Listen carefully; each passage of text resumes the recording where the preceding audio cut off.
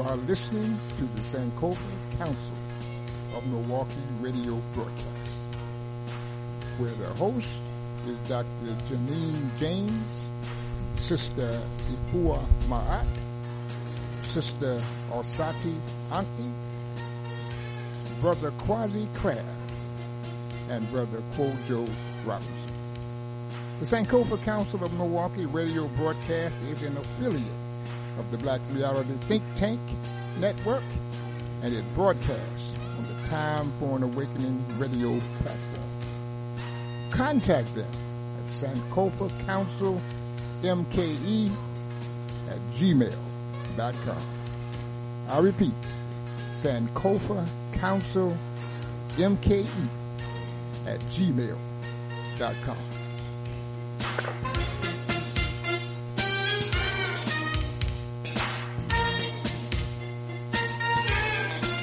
Finley Medical Clinic. We serve uninsured, underinsured, and insured individuals. Open Monday through Thursday from 9 a.m. to 5 p.m. Urgent Care Clinic Friday and Saturday from 10 a.m. to 5 p.m. Call for an appointment at 414-988-3079. Finley Medical Clinic is accepting new patients. Vaccines and screenings for uninsured, underinsured, and insured. Located at 10721 West Capitol Drive, Suite 110. Call our office for an appointment today at 414.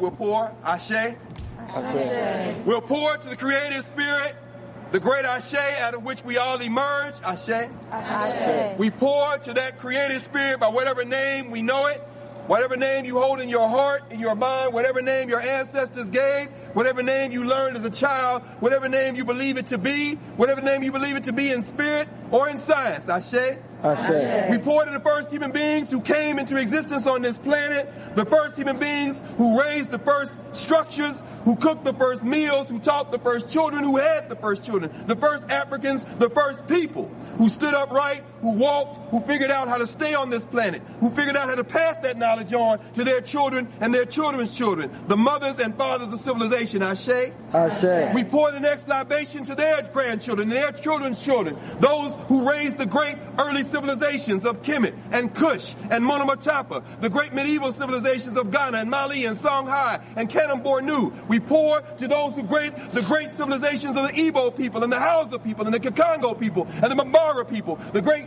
Mande civilizations, the great Kikongo, the great civilizations of Southern Africa, the Bantu people, the great civilizations of Southeast Africa, the Dinka, the Shilluk, the Noor. We pour to those millions who raised the foundations from which the world would learn what it meant to be human in the world. Ashe. Ashe. We pour to their children who were upon the arrival on the shores of people they had never seen before, found themselves captured and marched overland, found themselves perishing by the millions before they were held on the holding cells and the open air pens on the coast of West, Central, Southern, and East Africa. We pour to the ancestors who did not know as they were stripped of all clothing and sent denuded into boats, packed like animals, and strewn their bones across the floor of the Atlantic and the Indian Ocean. We pour to them who in the last moment on Africa grabbed the sand and grabbed the dirt and put it in their mouths and understood that the only thing they might have to preserve their place in that continent was their memory of that place and their ability to pass it on to their children. We pour to them. Ashe. Ashe. We pour to those Africans and their children who finding themselves cast adrift in Santiago, Cuba, who found themselves cast adrift in Porto, Spain, Trinidad, and Port-au-Prince, Haiti, who found themselves cast adrift in New Orleans and Charleston and Mobile, who found themselves cast adrift in Salvador, Bahia, who found themselves cast adrift in Barbados and the archipelago that formed the wayward and the windward coast. We found them in these places learning Portuguese and Spanish and French, whose often first words was, "Oh my God, oh Madre de Dios," who found themselves praying to survive and pass on to their children the memories. We pour to those ancestors who are represented in the thousands buried in all the square miles of where we stand and who sit here buried before us in 400 caskets forged of wood from West Africa with Adinkra symbols. Each one of them, each woman, man, and child, symbolic of millions. The children of those who could not be killed. We pour Ashe. Ashe. We pour to their children who somehow survived the hells of enslavement and fought for emancipation in the Caribbean, the French, British, Dutch Caribbean, who fought for emancipation in South America, who fought for emancipation in Central America, who fought the struggles we refer to as the Civil War in the United States, who came out of that, marched out of enslavement through Reconstruction, and found themselves making great migrations, eventually ending up in places like New York. Their children's children, who making a way for themselves, became our great-great-grandparents, our grandparents, our great-grandparents, our parents. Those who, when the first bones were discovered in this space, held their hands and said, "Stop! No more!" We are here to speak for those who can no longer speak with their mouths. We pour for those ancestors, some of whom came to Howard University in 2004 and followed these caskets all the way back to New York. We pray to the great ancestors, the ones whose names we know and the ones whose names we don't. And at this moment, as we pour this libation, I would ask anyone who feels comfortable to say the name of someone in your bloodline who is no longer physically here, but who you know made it possible for you to be here. Go ahead, let's hear the names. Haywood Carr, Porter Griffin, Thomas Jr., Evelyn Glover. We pour to the names that we hold collectively. Ganga Zumba in Brazil. Toussaint Louverture, Jean-Jacques Dessalines, and Henri Christophe in Haiti. We pour to the great Avengers, Nanny of the Maroons of Jamaica. We pour to the great ancestors, Harriet Tubman, Sojourner Truth, Frederick Douglass. Say the names that you study. Who are the names of the ancestors that you have come to hold in your heart and your mind as you hope that you can do what they did for us, for your children and children's children? Let's say some of those famous names. Malcolm X, John Henry Clark, Dr. Jackson, Jacob Carruthers. And finally, two final libations. We pour to those who make it possible for us to do what we do. We pour to these rangers who stand guardian over this sacred space. We pour to these Africans and these folks who have come from Howard University, the staff, the faculty, the administrators who brought us here today to bear witness. This is not a libation, but an affirmation, because their hearts still beat, their tongues still speak, Their minds still think, and their minds still wish the best for us. We pour for all of those people who surrounded us on this journey today and made it possible for us to be here. We pour this affirmation of thanks, Ashe. Ashe. And finally, we pour to your children's children's children who will one day stand on this stage and speak your name. History is a clock that people use to tell their political and cultural time of day. It is also a compass that people use to find themselves on the map of human geography. History tells of people where they have been and what they have been, where they are and what they are. Most important, history tells a people where they still must go, what they still must be. The relationship of history to the people is the same as the relationship of a mother to her child.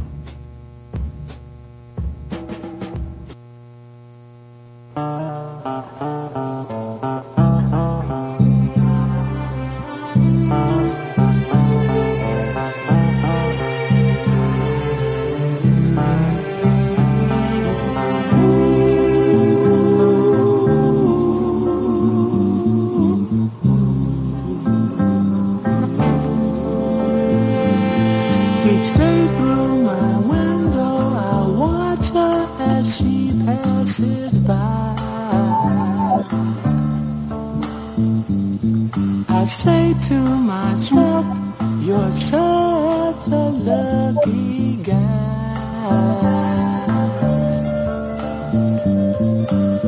to have a girl like her. It's truly a dream come true.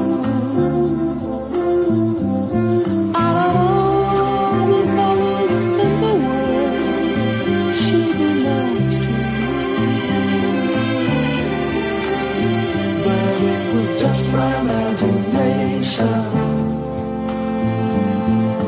running away with me. It was just my imagination running away with me. Soon we'll be married and raise a family. Oh yeah.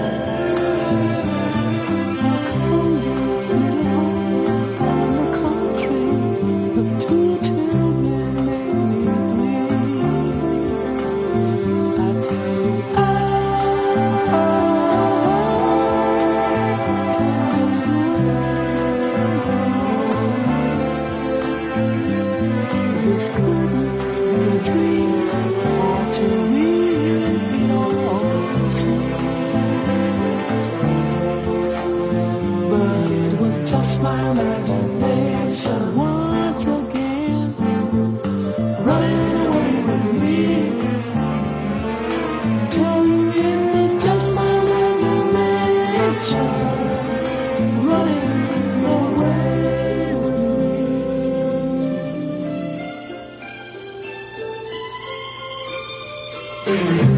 Every night on my knees I pray, dear Lord, hear my plea. Don't ever let another take her love from me. I will surely die. Her love is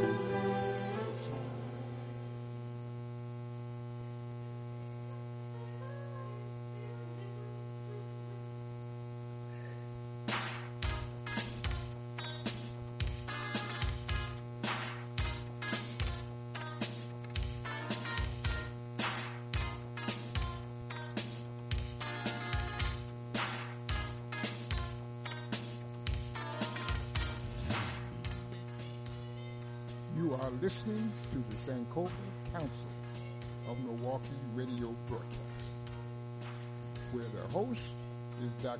Janine James, Sister Ifua Ma'at, Sister Osati Ankti, Brother Kwasi Crabb, and Brother Kwojo Robinson. The Sankofa Council of Milwaukee radio broadcast is an affiliate of the Black Reality Think Tank Network, and it broadcasts on the Time for an Awakening radio platform. Contact them at Sankofa Council MKE at gmail.com. I repeat, Sankofa Council MKE at gmail.com.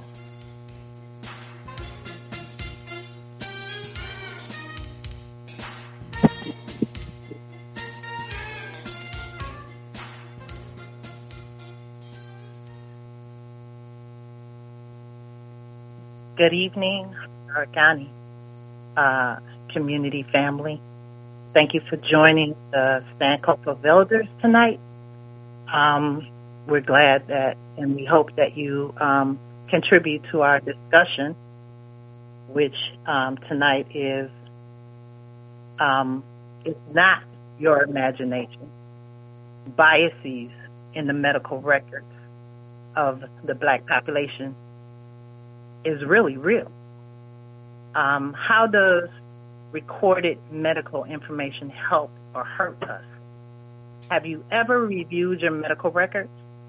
The electronic medical record system affords us to access to our health information in real time that wasn't provided and available to us before. So we're very happy that you're here with us and with the elders family who are here as well. I am Sister Ifua Ma'at. With us is Dr.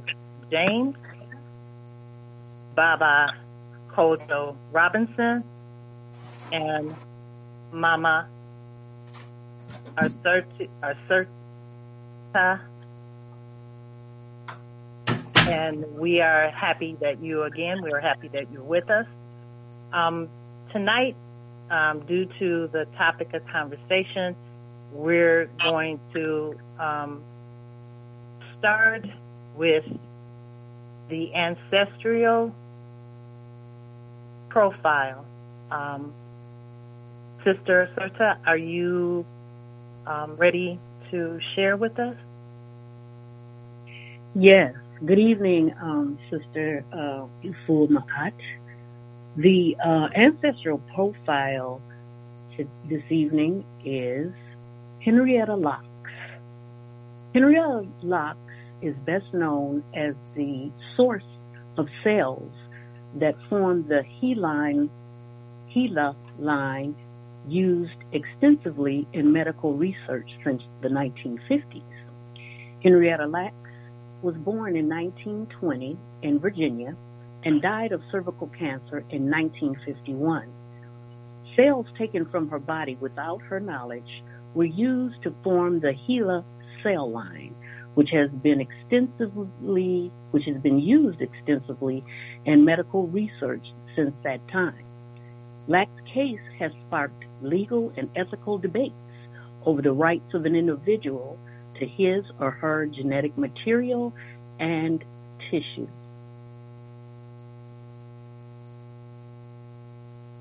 Lacks was born Loretta Pleasant on August 1st, 1920 in Roanoke, Virginia. At some point, she changed her name to Henrietta. After the death of her mother in 1924, Henrietta was sent to live with her grandfather in a log cabin that had been the slave quarters of a white ancestor's plantation. Henrietta Lacks shared a room with her first cousin, David Day Lacks.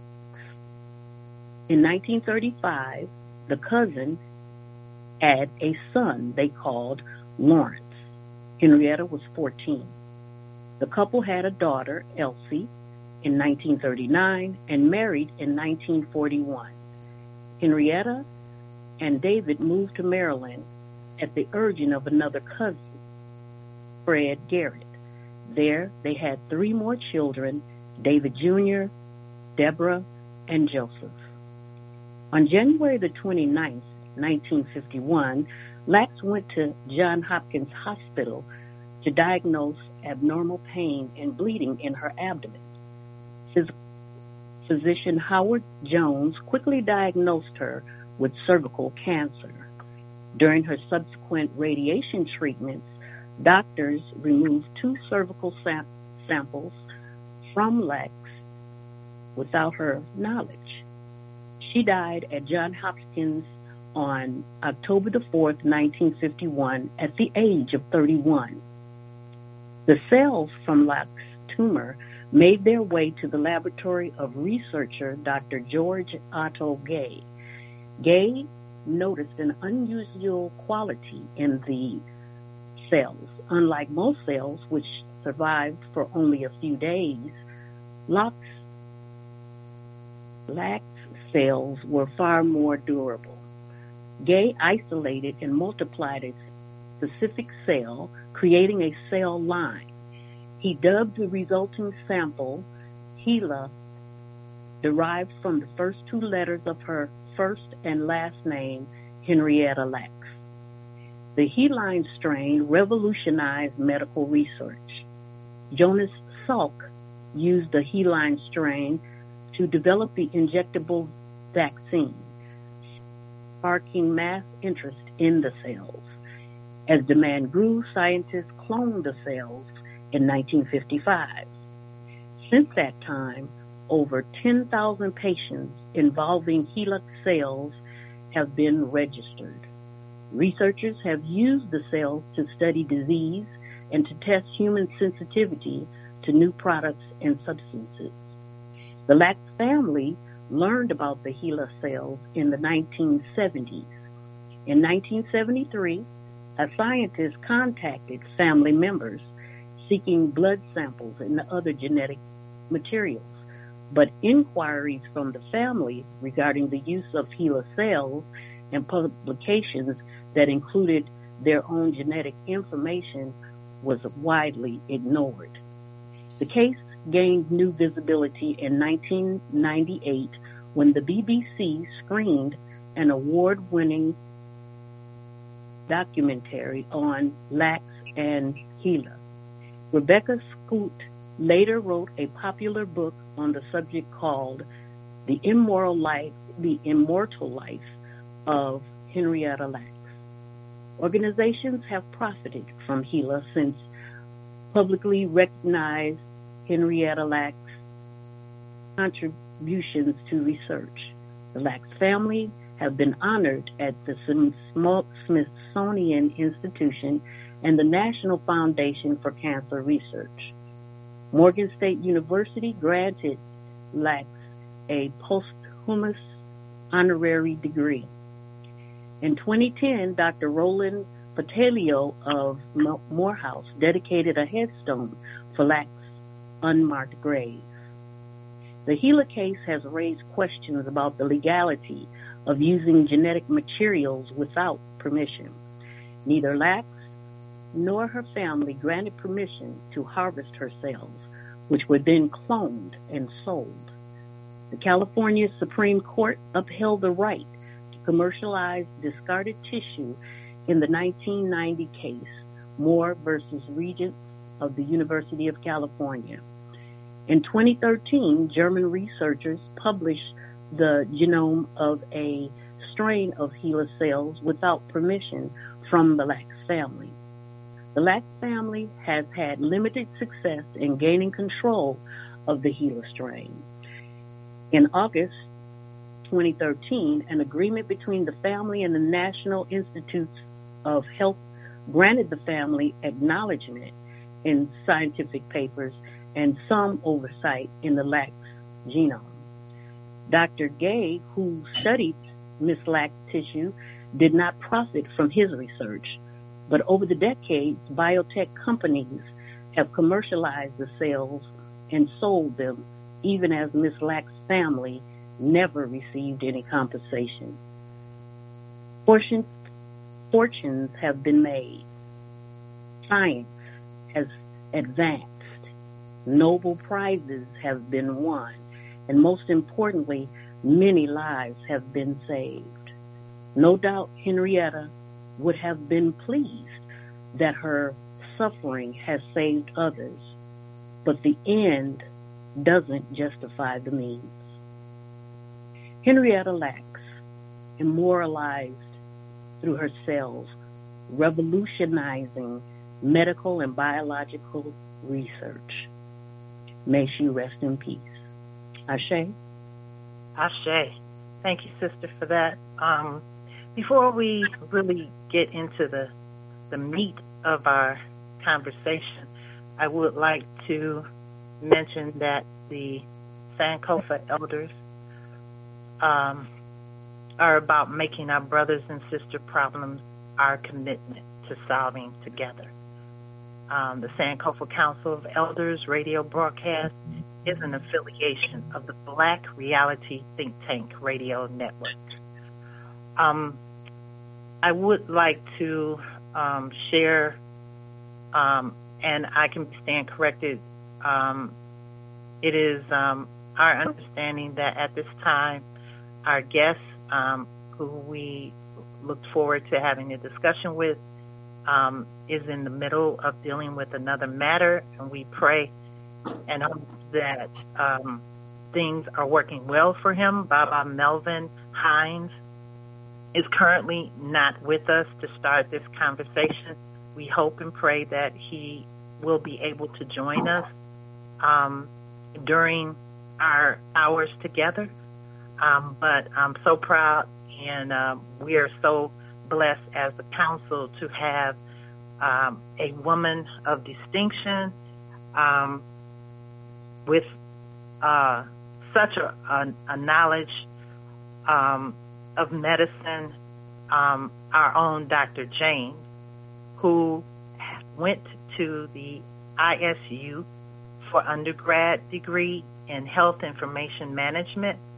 She also attended DePaul University, where she received her master's degree in information systems, and she is always advising us with medical matters, and we're so blessed to have her.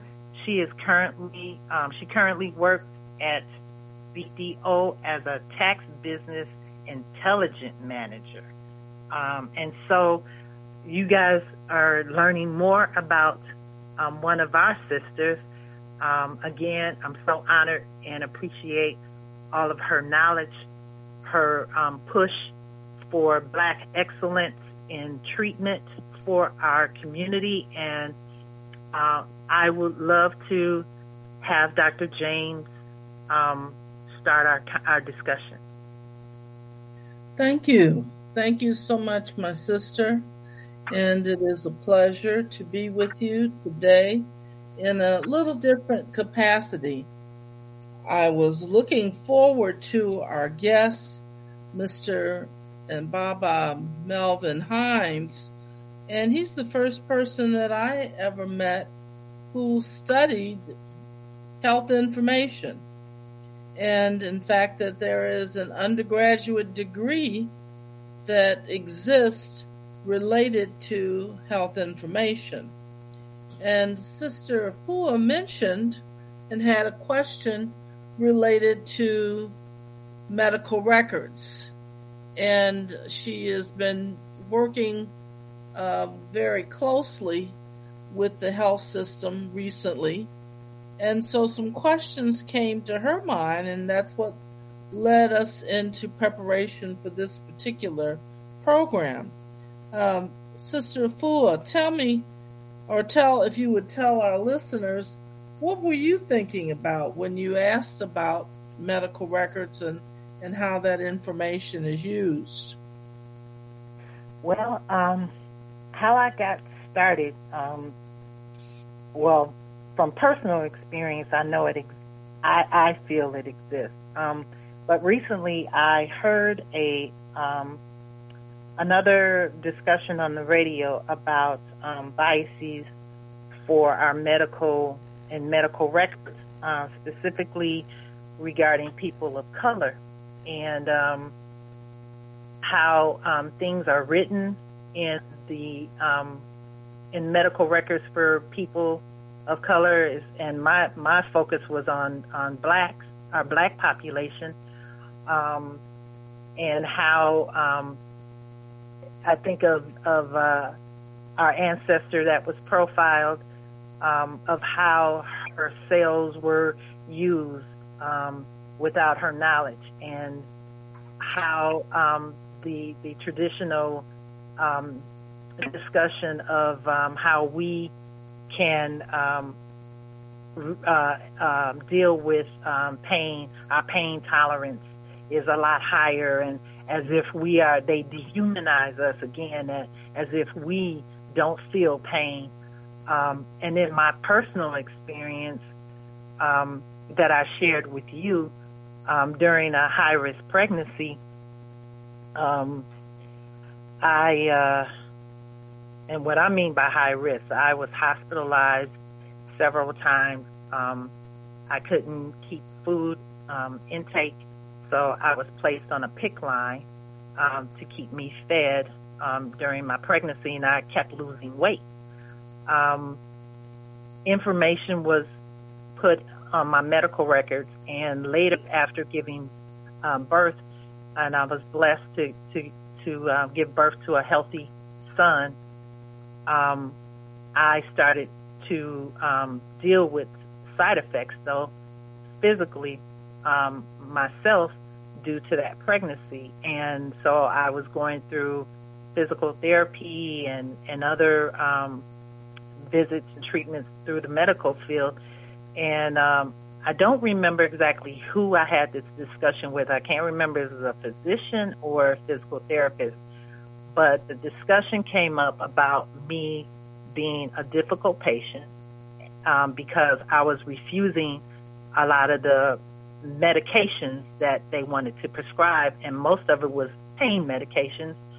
And it was inaccurate as to what type of patient I was, at least in my mind, because first of all, I wanted to nurse my son, and I didn't want to take these medications and have them in my system and pass them on to my infant. And I did express that to the physicians. However, the person I had the discussion with, I asked them, what else did it say? And it did not give that explanation. It was not in there on record. So it kind of gave me like a flag that is as if people work with me, they would have a difficult time working with me. So I shared my reasoning with the individual, and I could tell the body language changed a lot, and they seemed to be more open and willing to work with me. So I just thought it was interesting that I felt I was misrepresented. And I also had an issue with the fact of, why are you just going to medicate me when I want to know the cause? And can we turn some of what's happening, these symptoms and the diagnoses, if we can turn some of that around? And so that kind of made me want to have this discussion with the community and our family, that I know I can't be the only one. So I'll give it back to you, Dr. James. Okay, well, what you're describing, Sister Fua, is very common.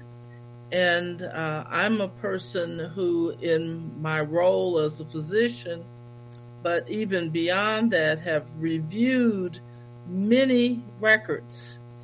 And it is fascinating, the kinds of things that are in the records. And many times the information that is there is incorrect, and even worse than incorrect, made up. And I see this as a problem, and others have seen this as a problem. And I think that you may have experienced with your current medical visits that you may be given a copy of today's visit, which gives what's in the medical record. And there's several reasons for that. Part of that is really what Sister Afua has described, where there is information that's there that could prove to be detrimental in your care. So yes, there are things that may be written in there that suggest that you are a non-conforming, combative, various adjectives that are used that ultimately really describe something that doesn't have much to do with making a diagnosis and recommendations for your care. And so the benefit of you receiving a copy of the record, and I would encourage you, if you don't get the record at the time of your visit, because maybe they haven't completed it by the time you're ready to leave, most of the health systems do offer what they call the patient portal. And it is in that patient portal that you have the opportunity to receive information that was previously not so available to you. And so you know now what was written, what the findings are, meaning what did they record in terms of your examination, their what they call impression. That means what you thought or what the doctor or provider thought was going on, and then the plan. Those are the things that are planned to help to make the diagnosis, to determine what your condition is, and to hopefully treat the problem so that it goes away or control it. And so it really throws it back in our court to review it and report inconsistencies, report where there's something that you feel is inaccurate, and that report then should be updated by the person who put that information in. I recently had an experience as a patient, and I requested the record, and I received it. And in that record, it describes an examination of me, which never took place, which it reported findings from that examination, as well as recommendations about what needs to be done. And I took that report and sent a letter to the medical board for that particular state that this information that had been entered about me was inaccurate. And not only was it inaccurate, it was a lie, because there was no exam that took place. And of course, you know, there's a bill, a big bill often, and the bill is based upon the exam that's performed, the amount of time that's spent. And so I think you'd be really surprised to find out it's not what actually took place. And so the record is used for developing research, arriving at conclusions of the research, and for someone who's in the system and you realize that people are not being factual is very troubling. And I recognize most people don't realize that's what's going on. And that was going to be my question of what flagged you to even to request that. And it sounds like when you received the bill and probably the explanation of payment is when you then said, "What? I didn't see anyone on that date." Is that what happened? What prompted me is a couple of things. One is when the doctor came into the room, and this happens to me often. The doctor came into the room and says, "Hello, I'm Dr. Jones." And then, "Mary, what did you come here for?" And I often will say, "Thank you, Dr. Jones. I'm Dr. James." So I make it clear to them in the beginning who you're dealing with. And then I found that this doctor was really kind of condescending to me. And I was asking for a assessment that I was able to submit for an insurance issue. And he basically made a recommendation based on an exam that he had not performed. And so it was that what I felt to be disrespectful interaction with me from the beginning. I wanted to see just how far this went. And this is not the first time I've seen this happen, but that's what prompted me to do this.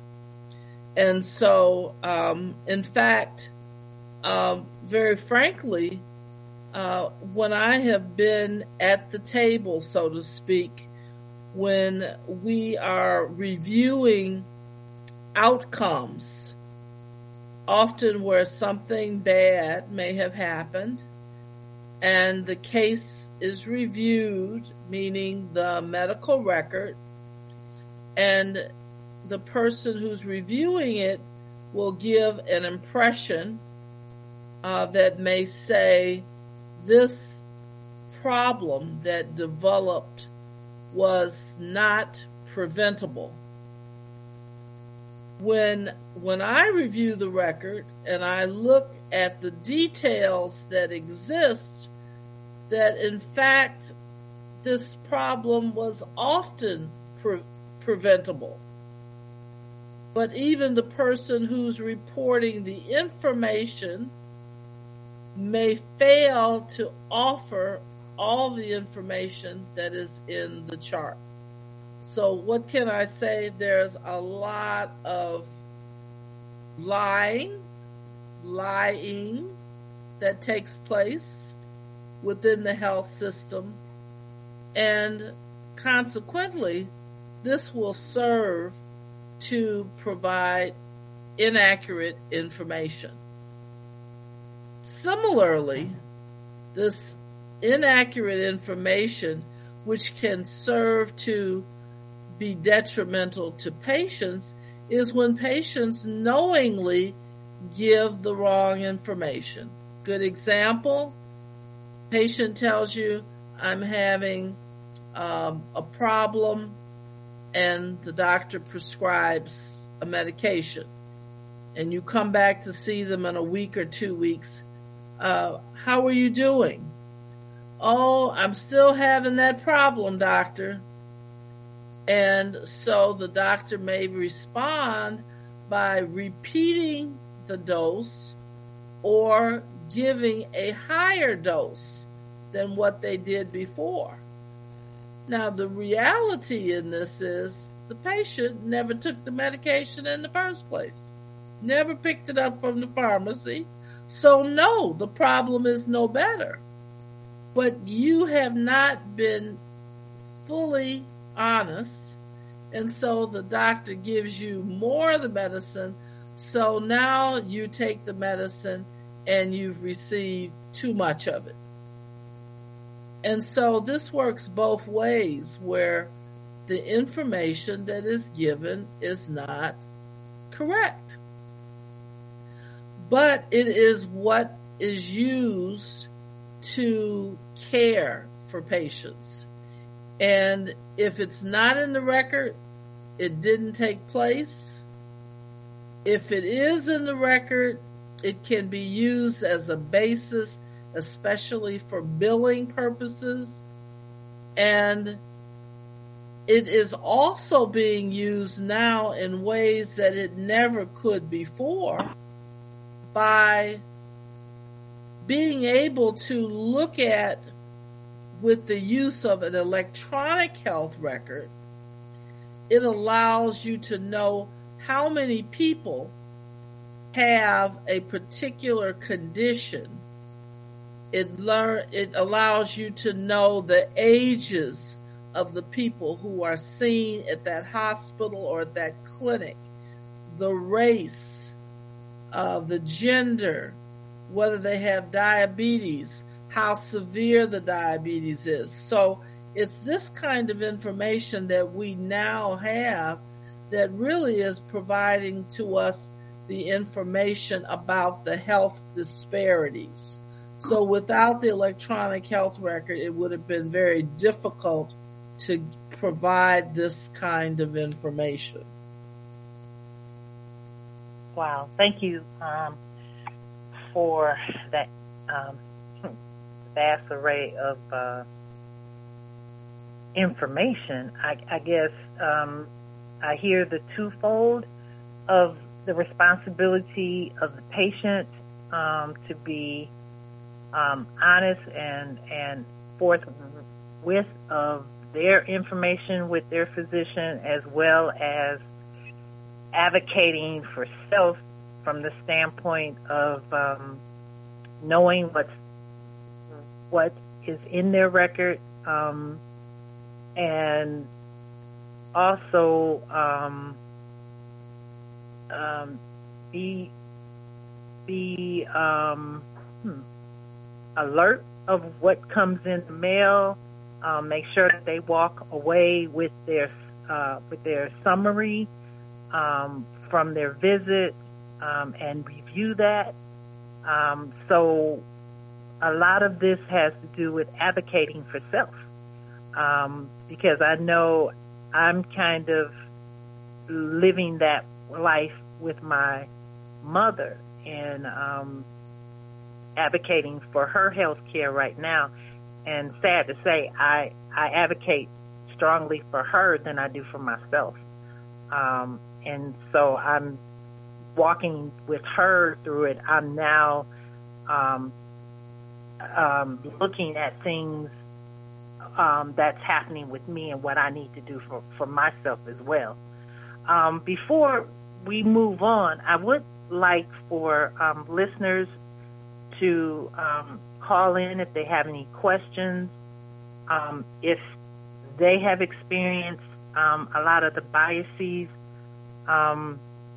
the bias is an implicit stereotype or prejudice that they've experienced in regards to health care. Is there bias in the medical field? Is another question that I'm throwing out. And this is for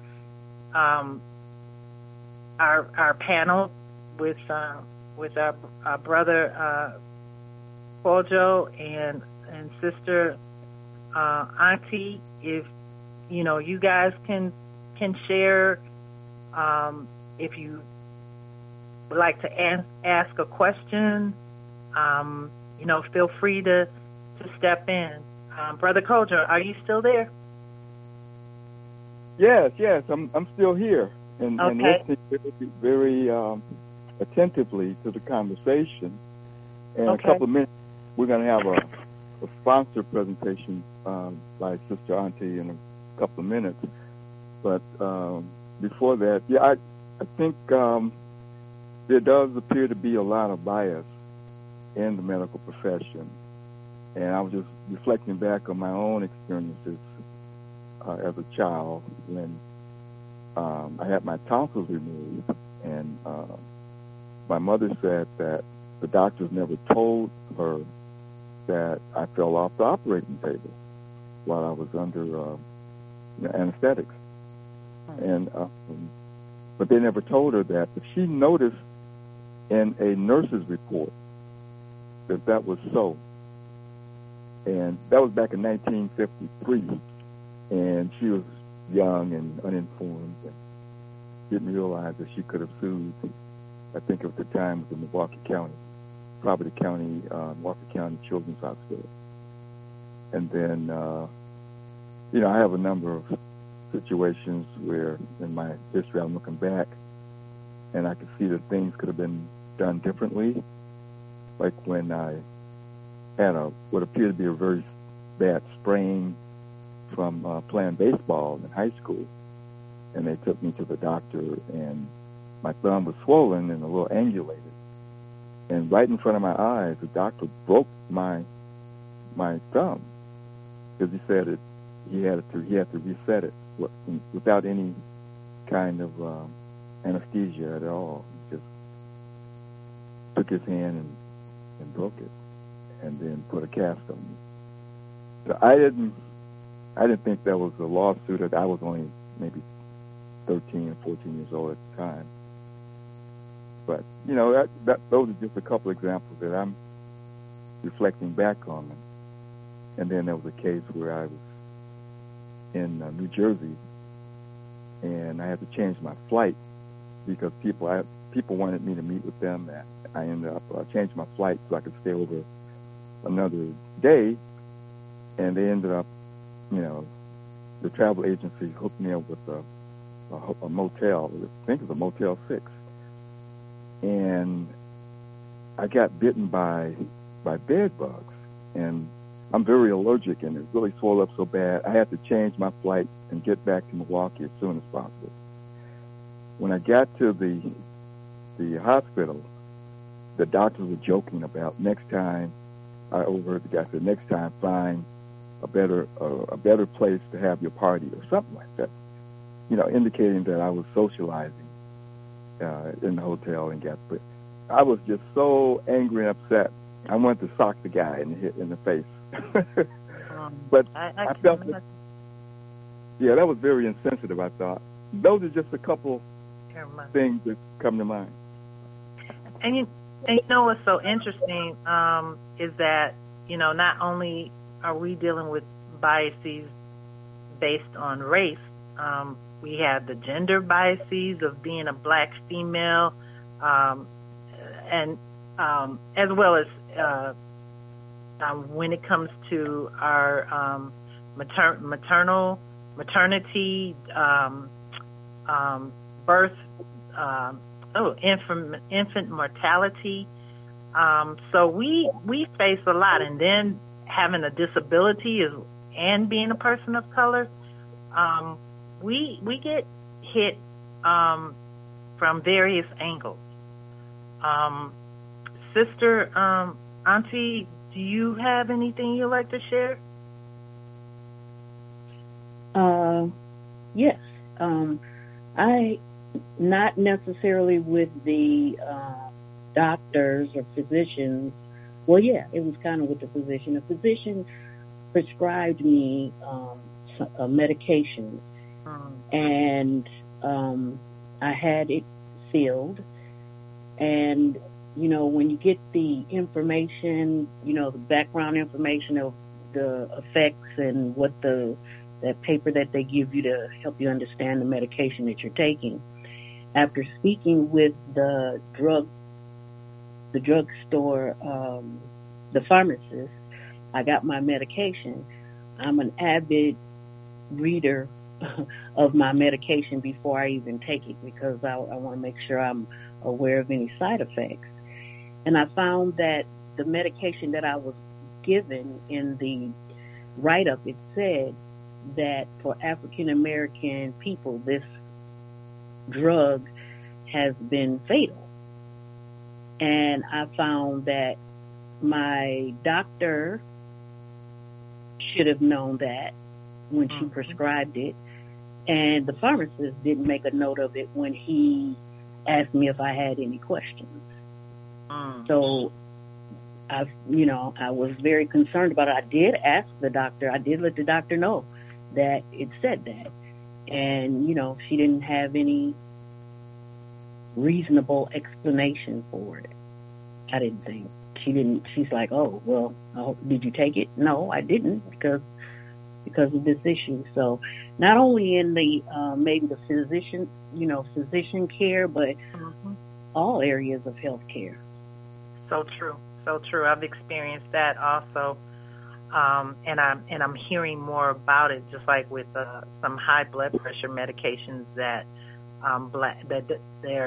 there's a reaction for people, especially African Americans, that they have this cough that they can't get rid of. And I don't remember the name of the medication, but I'm hearing people now talk more about medications that are I don't know what the medical terminology would be, but their bodies are not conducive in taking that medication. If you don't mind, could you share our sponsor of edocadvice.com, and then we'll go to the top of the hour? Okay, sure. Our sponsor, eDoc Advice, is a website created to provide a place to go to get answers to your health or medical concerns. Are you wanting more options than you feel you're getting? Let them help you problem solve. Go to their website and ask your questions. Their experienced professionals will help you obtain the help you need that makes sense to you. They do not replace your health professional or provide you care, but they can help you to become a better consumer so that you can get the best information to make a truly informed decision. They network with other professionals throughout the country and bring that information to you. That's www.edocadvice, EDOCADVICE.com. eDoc Advice. Thank you. Thank you so much for that. Again, we will be opening the lines for our listeners. Please share and contribute. We are excited to hear what you're feeling about this particular topic. And right after the top of the hour, we will be opening up our phone lines and continue the discussion with our distinguished Dr. James. And we're excited that you're with us in this community family discussion. Dr. James? Looking forward to coming high, you know how I feel. Sun in the sky, you know how I feel. Breeze drifting on by, you know how I feel. It's a new dawn, it's a new day. It's a new life for me, yeah. It's a new dawn, it's a new day. It's a new life for me. Ooh, ooh, ooh. And I'm feeling good.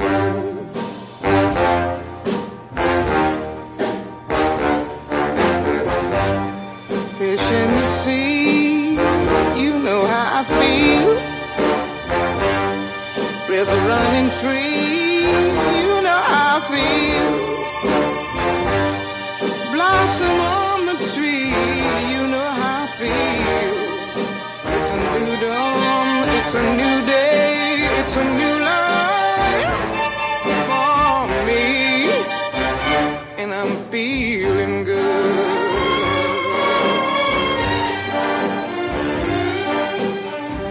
Dragonfly out in the sun, you know what I mean, don't you know?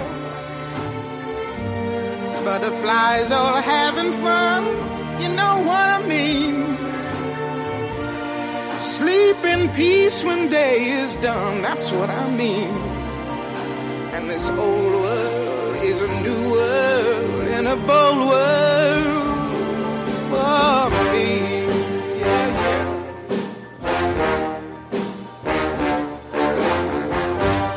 Stars, when you shine, you know how I feel. Scent of the pine, you know how I feel. Oh, freedom is mine, and I know how I feel. It's a new dawn, it's a new day, it's a new life for me.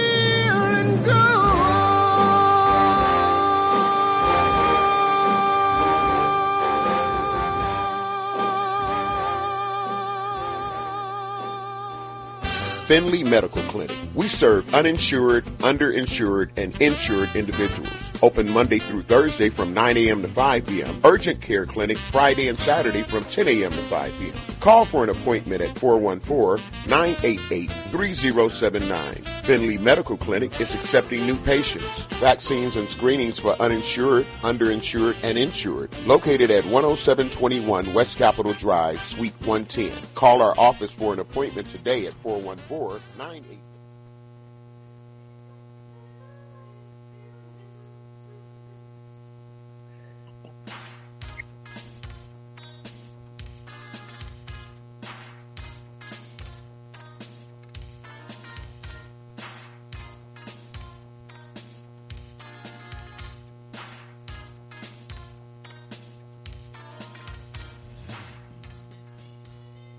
You are listening to the Sankofa Council of Milwaukee radio broadcast, where the host is Dr. Janine James, Sister Ipua Ma'at, Sister Osati Anki, Brother Kwasi Crabb, and Brother Kwojo Robinson. The Sankofa Council of Milwaukee radio broadcast is an affiliate of the Black Reality Think Tank Network, and it broadcasts on the Time for an Awakening radio platform. Contact them at Sankofa Council MKE@gmail.com. I repeat, Sankofa Council MKE@gmail.com.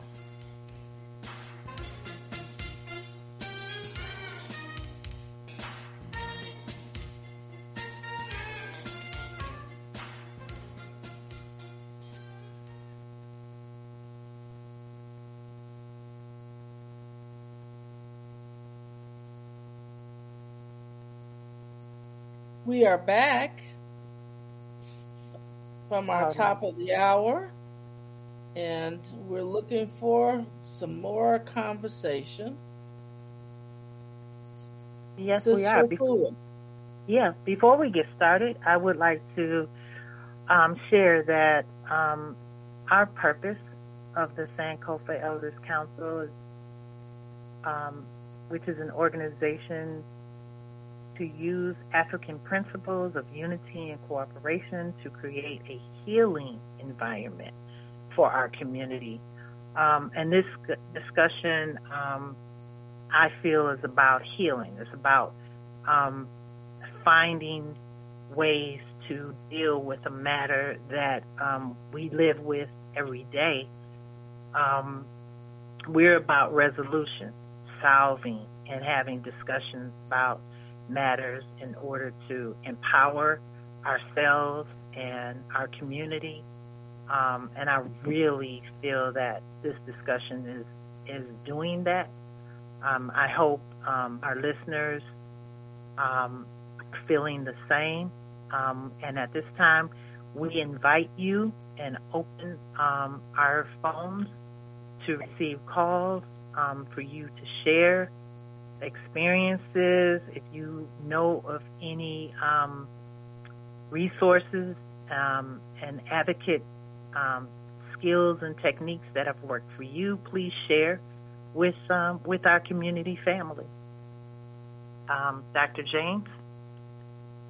Thank you. And I appreciate having the opportunity to be here.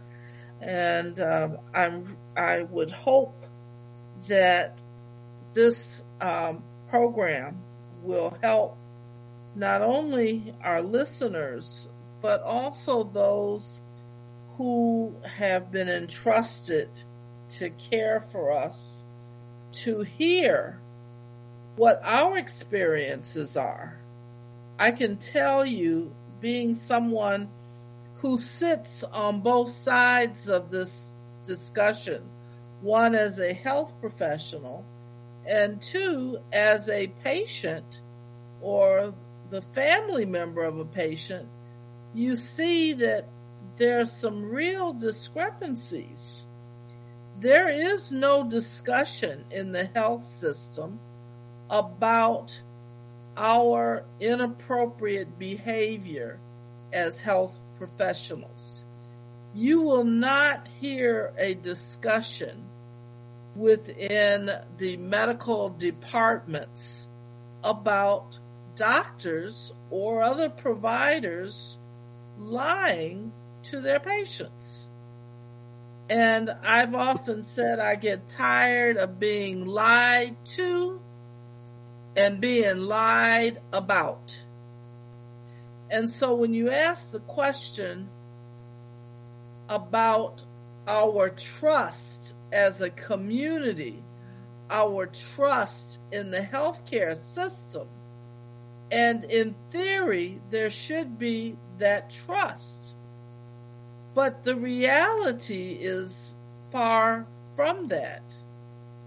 And until this is brought to light, and it won't be brought to light unless there are those of us who pursue careers in all aspects of life to know what's on the inside, what's the real deal that's going on, that I can understand the distrust when we have these kinds of experiences and we don't have a voice, or we have not used our voice in these issues.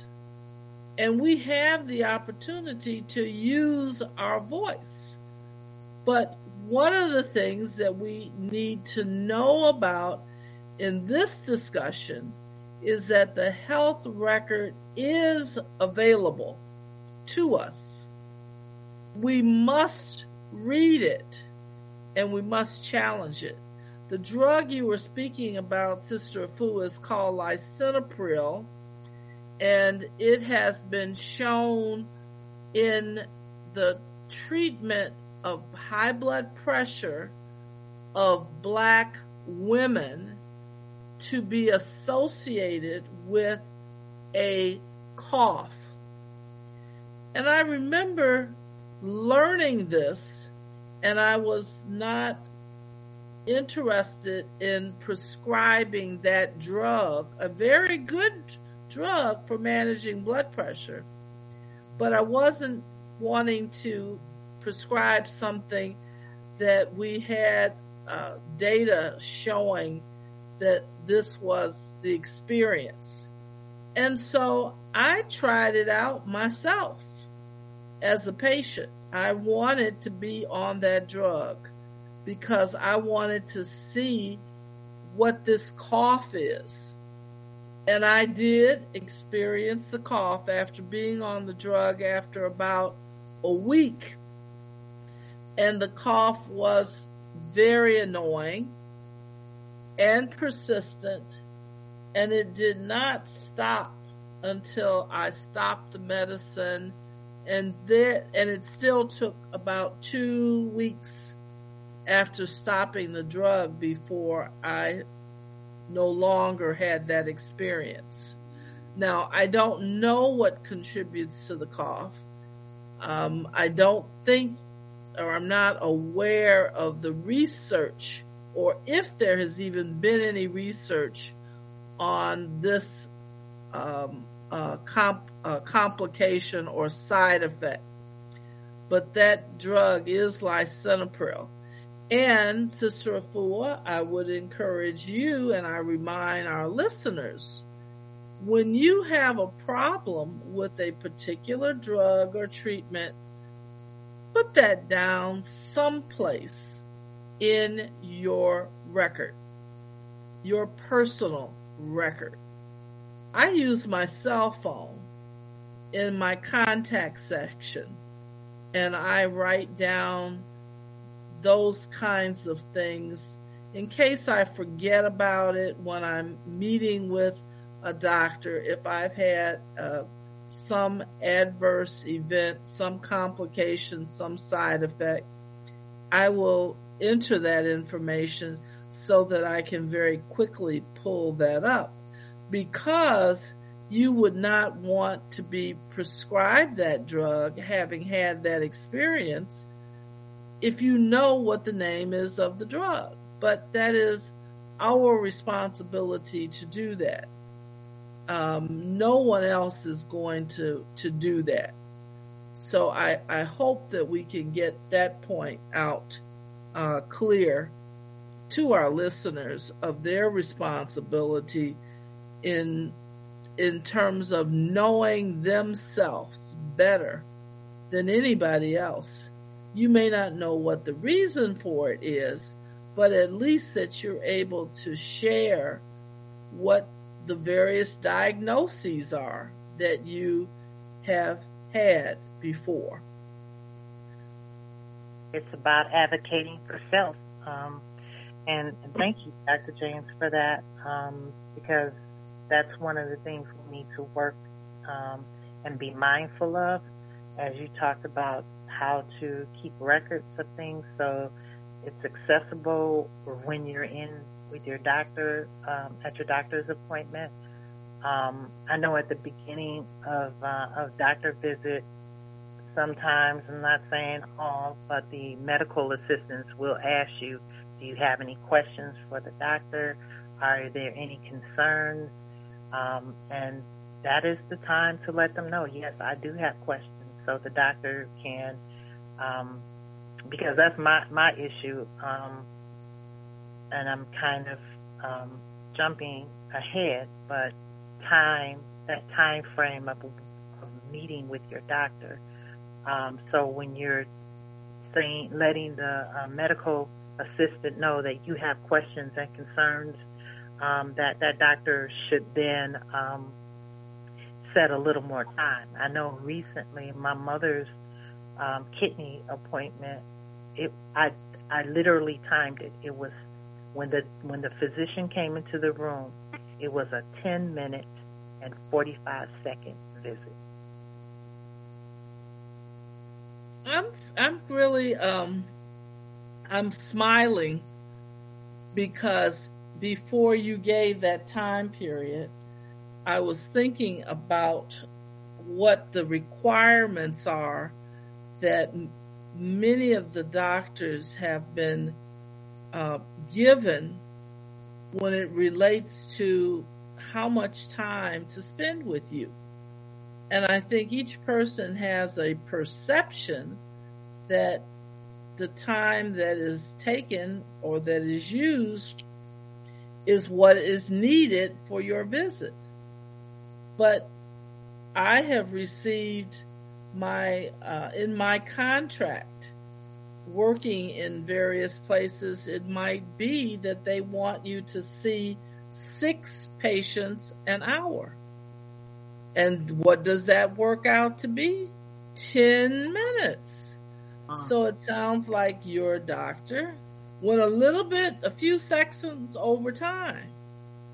But in that 10 minutes, if I have to see 6 patients an hour, that's 10 minutes. And in some settings, the patients and I do not speak the same language. So I need an interpreter. So I am expected to spend 5 minutes with that patient because I needed to use an interpreter. And that does not include the time that it takes for me to write the note, because I call treating the patient and treating the chart. And so the amount of time it takes to enter the information about the visit in the chart takes about the same amount of time as the actual visit took. So if I'm understanding you correctly, what I heard you just say, within that 10 minutes, you're doing twofold.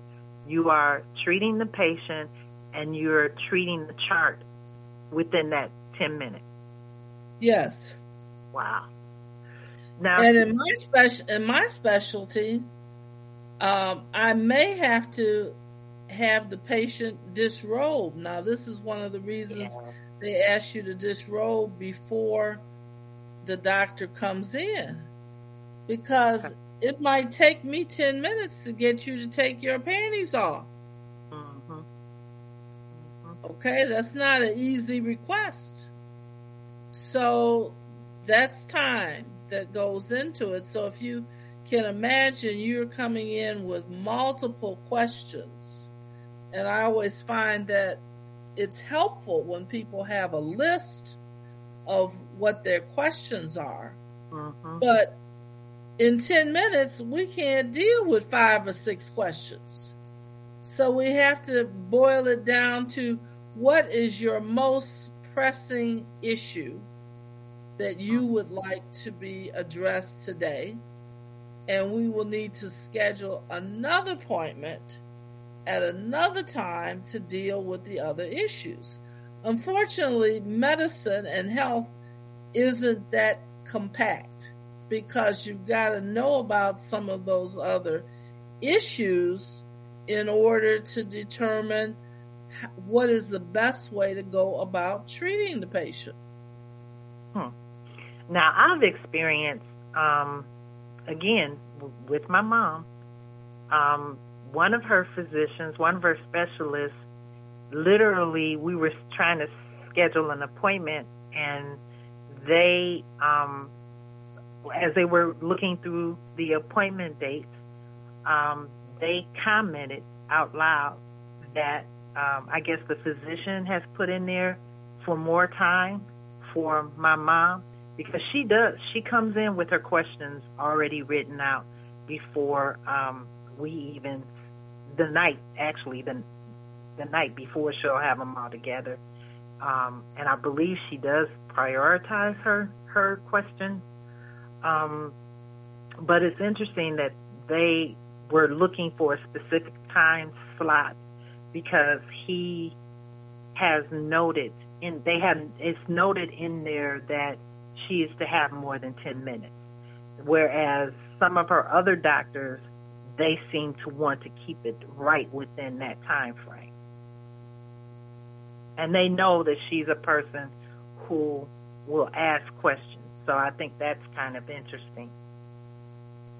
Well, that also means, and this again comes from being on the doctor side of things, if I have too many patients that are like your mother, and that I'm not able to get in and out during those visits, that will ultimately impact my productivity that is used to determine my compensation. And I may be penalized at the end of 6 months because I took care of too many patients that were requiring a lot of time. Okay. And so I would have to, if I'm going to really play the game that exists, I really need to figure out a way to move out of my practice some of those individuals that are too time consuming. This is the business side of medicine that patients aren't really aware that that's going on. So if you're taking up too much time and you're coming in too often, you're going to impact my bottom line, and it won't be advisable for me to keep that patient, and certainly not have too many of those time-consuming patients on my schedule in any one day, because I'm going to be running behind. Right. And nobody wants to wait. Obviously, we're trying to be more efficient, but some things just take time. Yes, it does. So then with that, go ahead, I'm sorry. Okay, and if you have an extensive health record with lots of problems on your problem list, lots of diagnoses, it does take time to review the record to see what's going on so that we don't prescribe medications that will interact with one another and increase the risk of either the medication not working or causing an overdose of a particular medication. So you've got to know all of that information.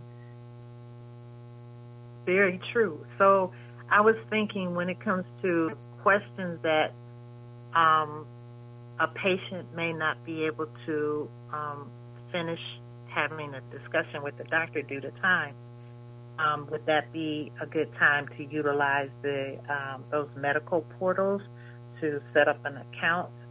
Because it's my based on what I've been researching, you can request, like refills of your medication through those portals. If you have any questions to the physician, you can also do that, schedule appointments. So would that be something to utilize? And how often can a physician actually, have time to review some of those? That's a good question. There is not much time. We call that admin time. There is not really much time in the schedule that would allow you to do something on behalf of the patient when the patient is not there. So persons who have questions that they want to ask of the doctor or they want the results of tests, you need to schedule an appointment so that you have so there is justification for billing, being able to bill for the time that has been spent with you. So these are some of the pressures that are placed on the doctor that most people are not aware of. They're wondering why nobody got back to them, no one talked to them, because you don't get compensated for that. Now, with telehealth, that situation is getting a little better. But really, the physician is penalized for spending too much of that time. He basically is doing it on his own time.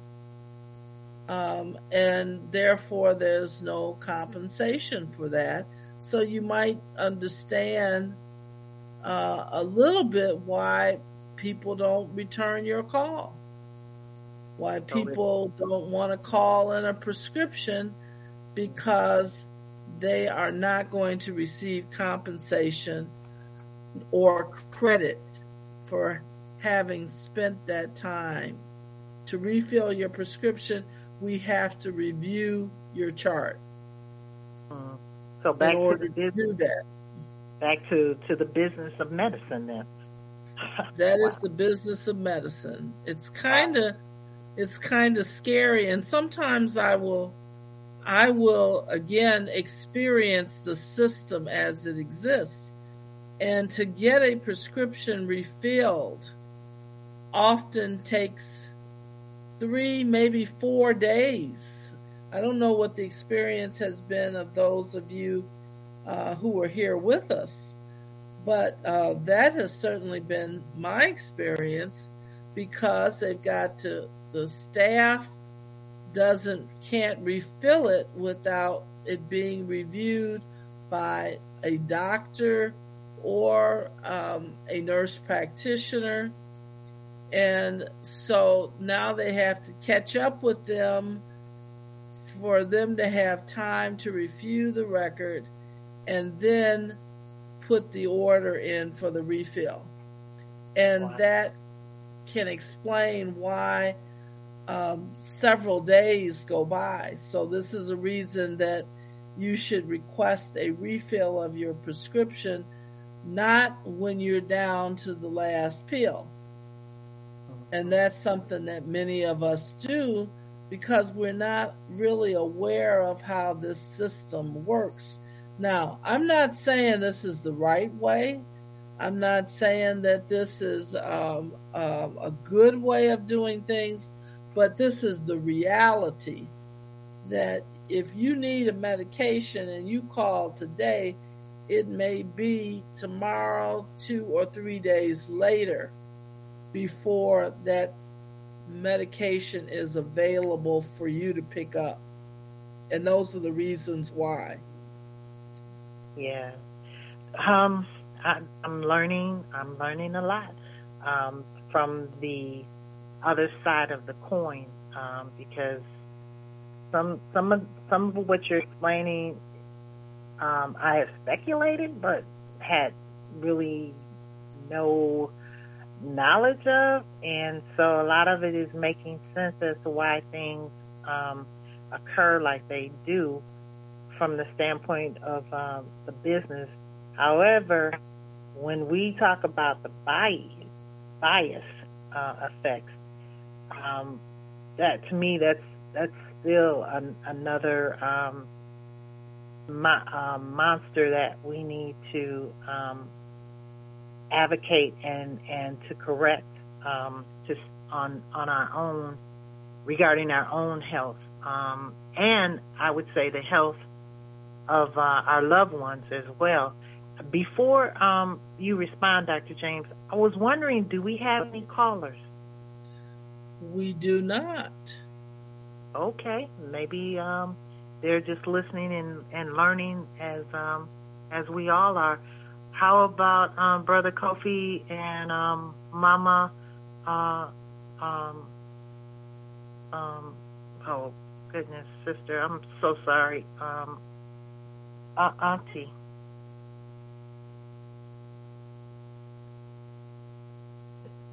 I believe it's time for a sponsor. We have to pay those bills, Sister Auntie. Sounds good. Sister Auntie, could you tell us how sponsors can join and be a sponsor for us, and that we welcome them?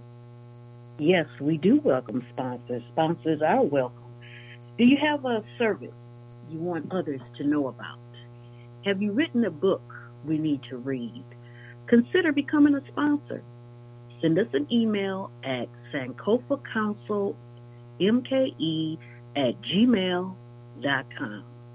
Support the program that is working for you, to bringing you to bring information that you will not hear elsewhere, that you need to know. Contributions to support our broadcasting efforts can be made to PayPal, Sankofa_Think at Outlook.com. Thank you, Sister Afua. Thank you so much. Anything you guys would like to share, Brother Kofi, Sister Auntie? You know, I was just looking at the whole thing about racial disparities. When you look at the various categories where people of color or people of African descent have been discriminated against, you know, since we've been in this, in North America. And, you know, of course, discrimination can occur overtly, you know, covertly, and also there's a new characterization. It's called implicit bias. Mm-hmm. And I guess an example in healthcare facility, you know, area of covert racism would be something like the Tuskegee experiment, or maybe pulling the plug. I remember when I was in law school, we used to have a get-together with the medical school students and the business school students together with the law students. And I remember having conversations with a brother who was in med school, and he was talking about how they make a decision to pull the plug. And I thought, oh, really? I couldn't believe it. But now, you know, you got this implicit bias where it's really, really hard to pinpoint, but it seems like the results of implicit bias is that we have a lot of healthcare disparities. And I don't know, maybe Dr. James has some experience with that. I do. And it's interesting you brought this particular example. And the pulling of the plug. So you're basically saying that that individual has a condition that is not felt to be one that will get better.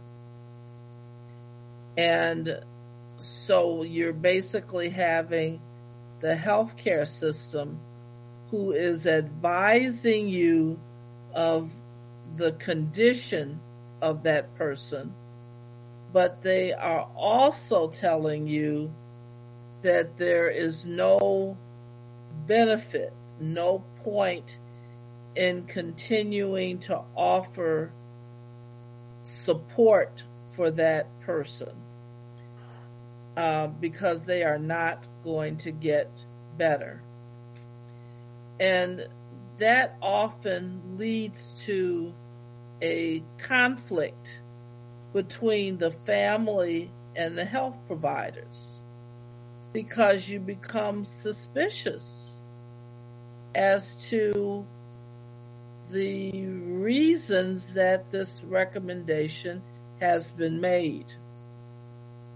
And you have perhaps a faith system that allows you to believe that that person will get better.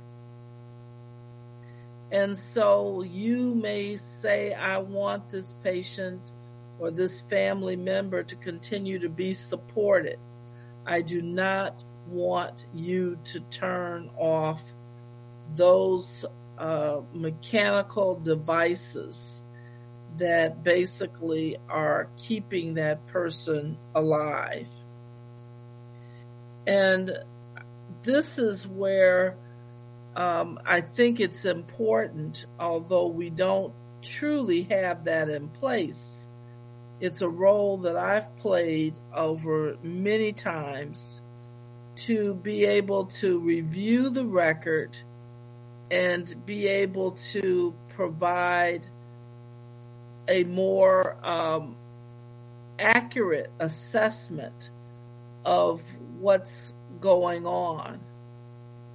and helping that family to make a decision. You're not making the decision for them, but you're basically saying that this condition may get better over a period of time, but what is the quality of life that this person will have?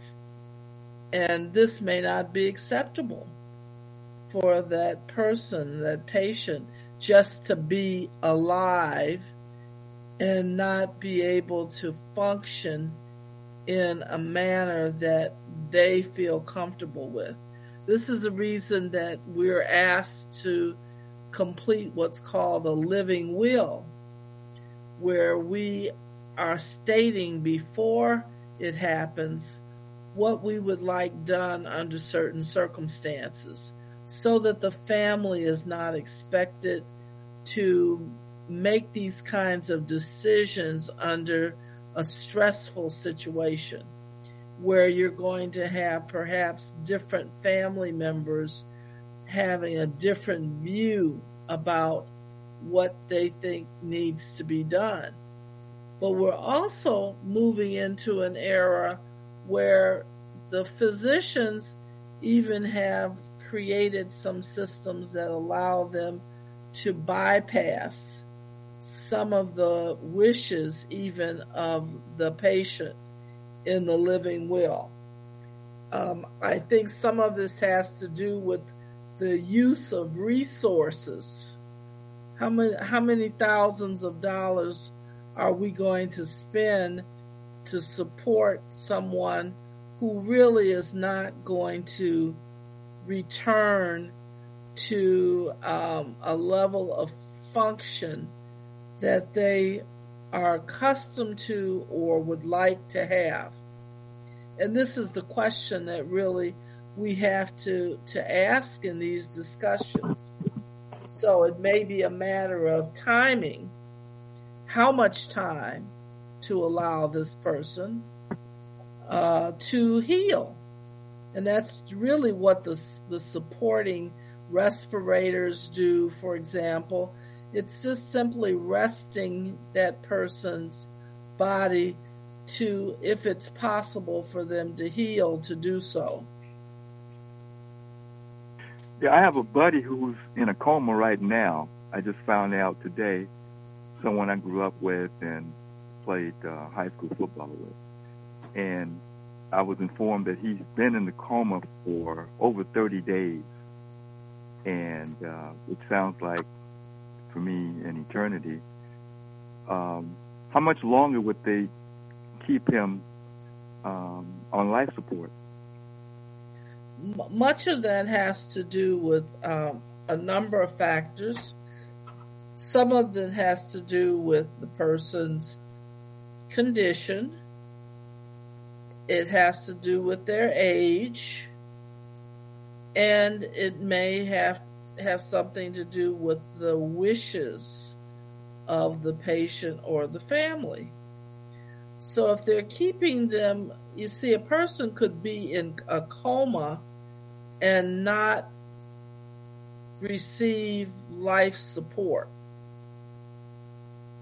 So you're providing nourishment for them, liquids for them, keeping them clean, moving them, and their mind is not conscious, but yet there is a feeling that this individual may be able to heal and recover and wake up from the coma.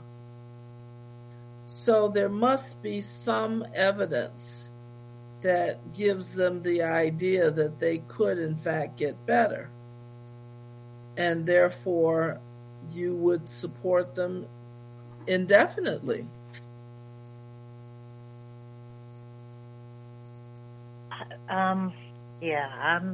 I'm taking all of this in, and I so appreciate you, Dr. James, in explaining the other side of the medical coin to us, and how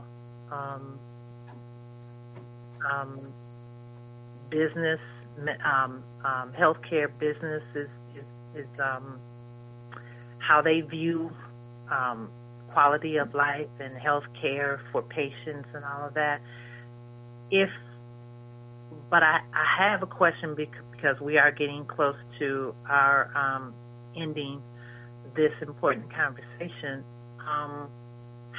Let's focus on some ways in which you have been sharing through this entire conversation of how we can advocate for ourselves. How can we address the biases that may be in our medical records in requesting medical records and then turning that into how to submit what would it be, a disclaimer or a complaint, filing a concern. Would that go through medical records? Would it be submitted to the administration of the facility, the hospital, or the clinic? What would be some of the steps in order to, if you find something? Well, let me back up. What would be the steps to request your medical records? And then if you find something you have a discrepancy on, the process of filing that discrepancy. Thank you for asking that question. That's an interesting one that actually comes up very often. And you can certainly request your record at any time. And the question, though, is once the records have been requested, who do you have that is going to know what to do with the record? More than just the reading of the record, but knowing what's been going on, who's been doing what was the person's condition.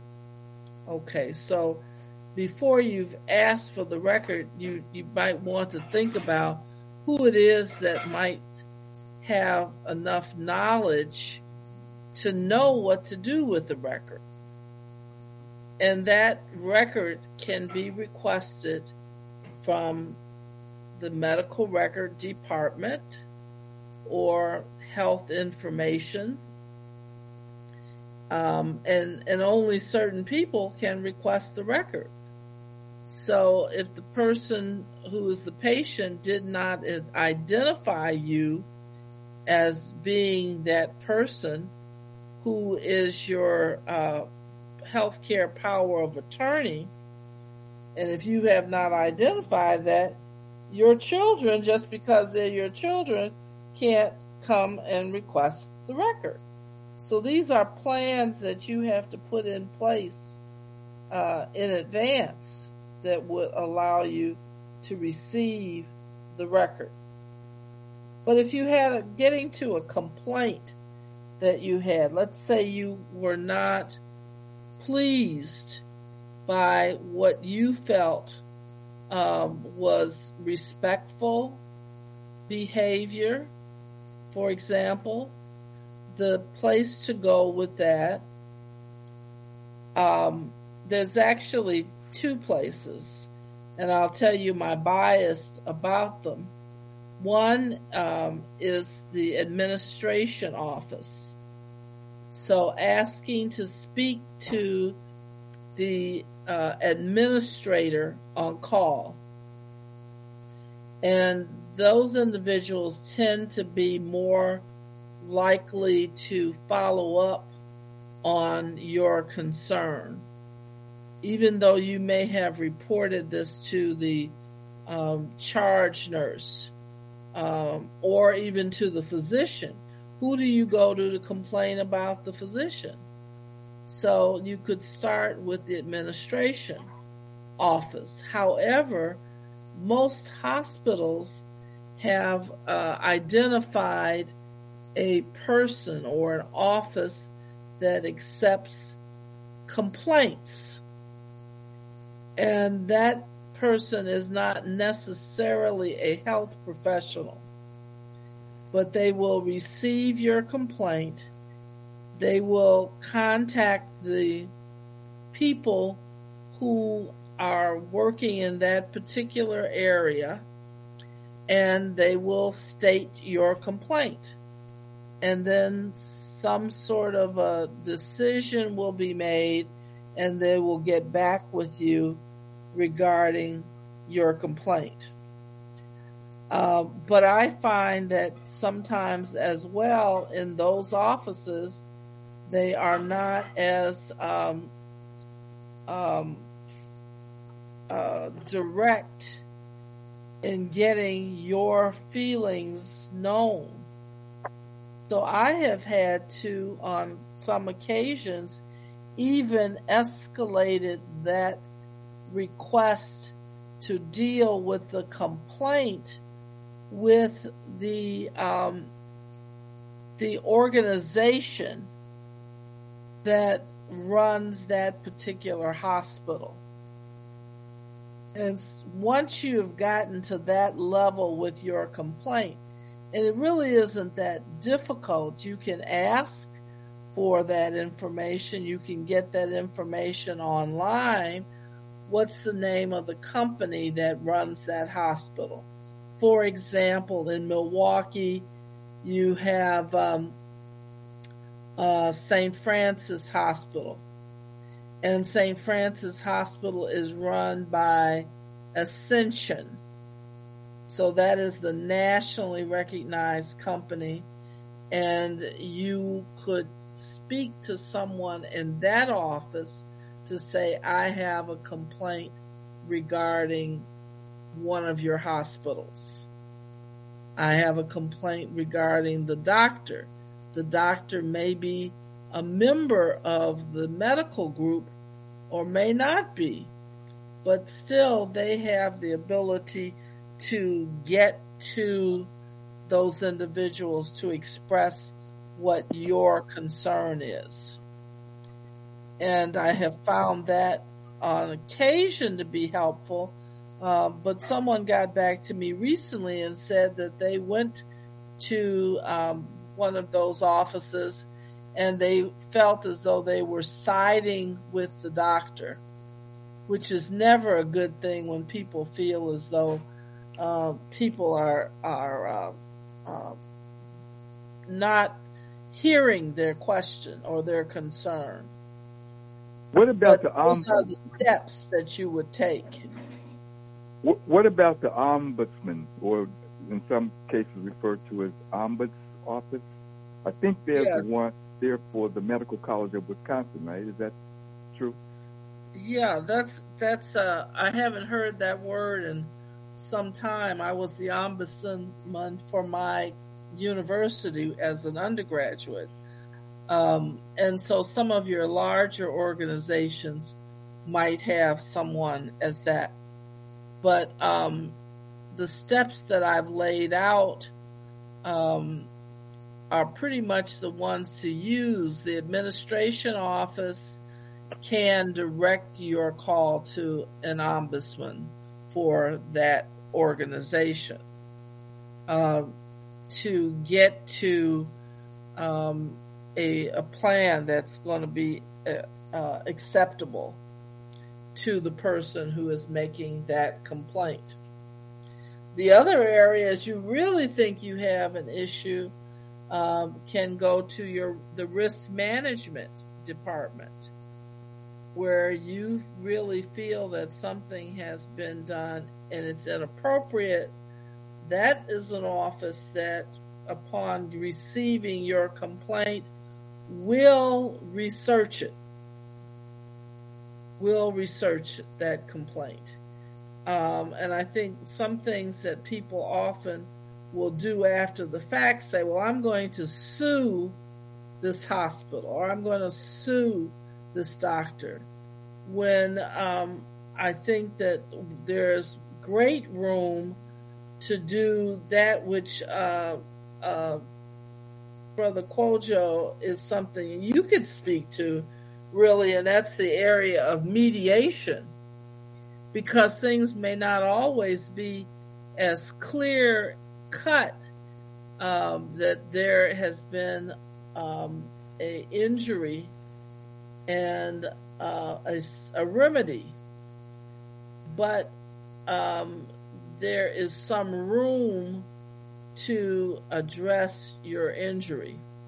As someone told me, you don't know how the judge is going to rule, and you don't know what a jury is going to come back at. So I'm going to throw that question back your way from the standpoint of the role that mediation might play and how a patient could get that ball started. And before you respond, brother, I have a question that both of you can feel free to respond to. We only have about 4 minutes. But after making those calls, the importance of following up with something in writing to the person you spoke with or to that office. If you guys could touch on that. Well, what's in writing is certainly much more helpful than just the phone call. And I think that's something that we as a group are often hesitant about taking that step. But once it is written, it makes it, I guess, easier for the various parties to know what your concern is, and it's not subject to being interpreted in a way that doesn't reflect what your real concern is. So I definitely support the value of putting things in writing. And also identifying what it is that you're looking for and resolution? That's always helpful. Brother you're not happy, and you're stating you're not happy, and you're stating what you feel would be an acceptable solution. Brother Kojo? Yeah, putting things in writing. You want to have documentary evidence as much as possible if you plan to go through the litigation route. However, going through the litigation route, suing the bastards, using the adversary system, which is, a system that's kind of outdated and based on the old European style of justice, A wins, B lose, and winner take all. But now we have an alternative dispute resolution system which exists side by side to the legal system, which is designed to be a shortcut to justice. Because going through the legal system could take you maybe 5 years, and then, there's a lot of emotional energy expended going through that system, and sometimes even when you win, you lose. So mediation or dispute resolution could be, you could reach a better outcome. And also, if my loved one is in the hospital, I would be, feeling kind of hesitant to file a complaint while they have care and custody. Like in my mother's situation right now, I want to take action. They lost her dentals, and I want to take action, but then I don't want them to mistreat her. So, you have to kind of walk that thin line between fighting or trying to resolve it in an informal manner.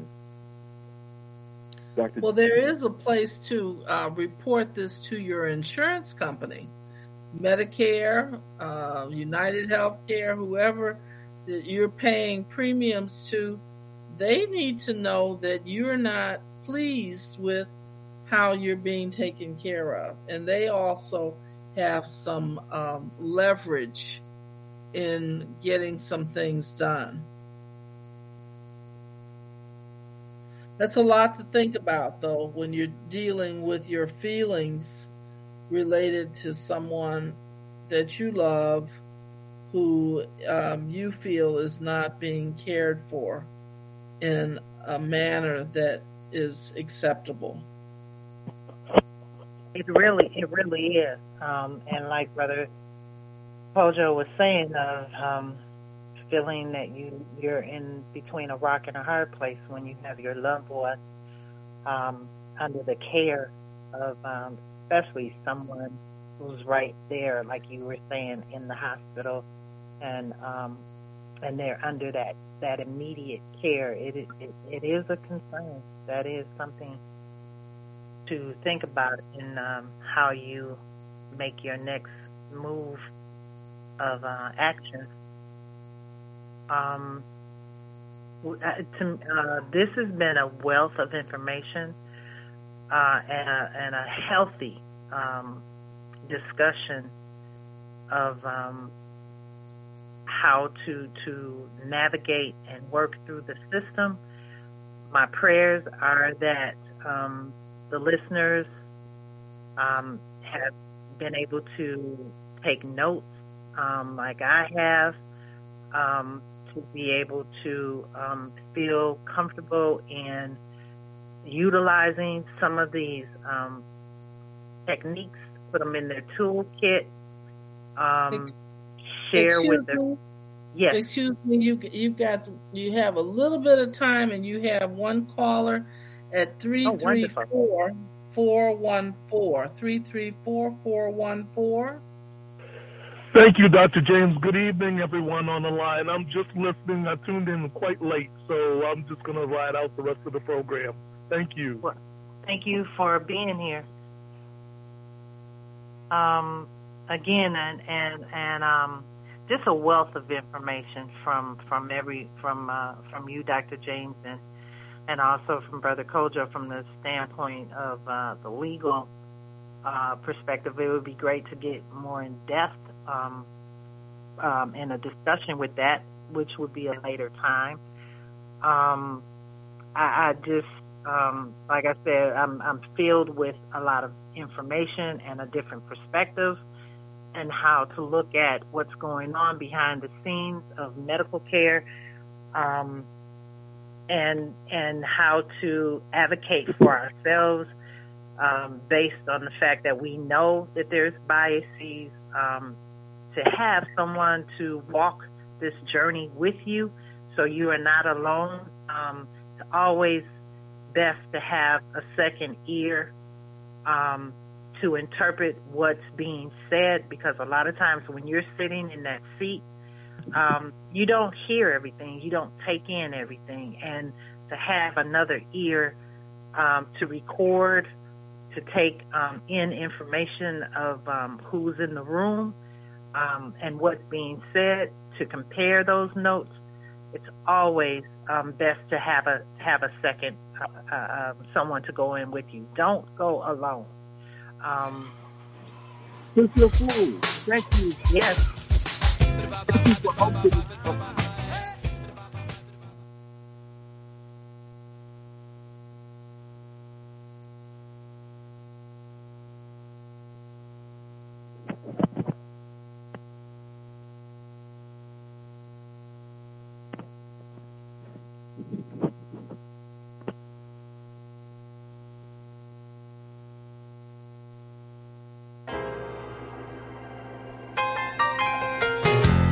Take me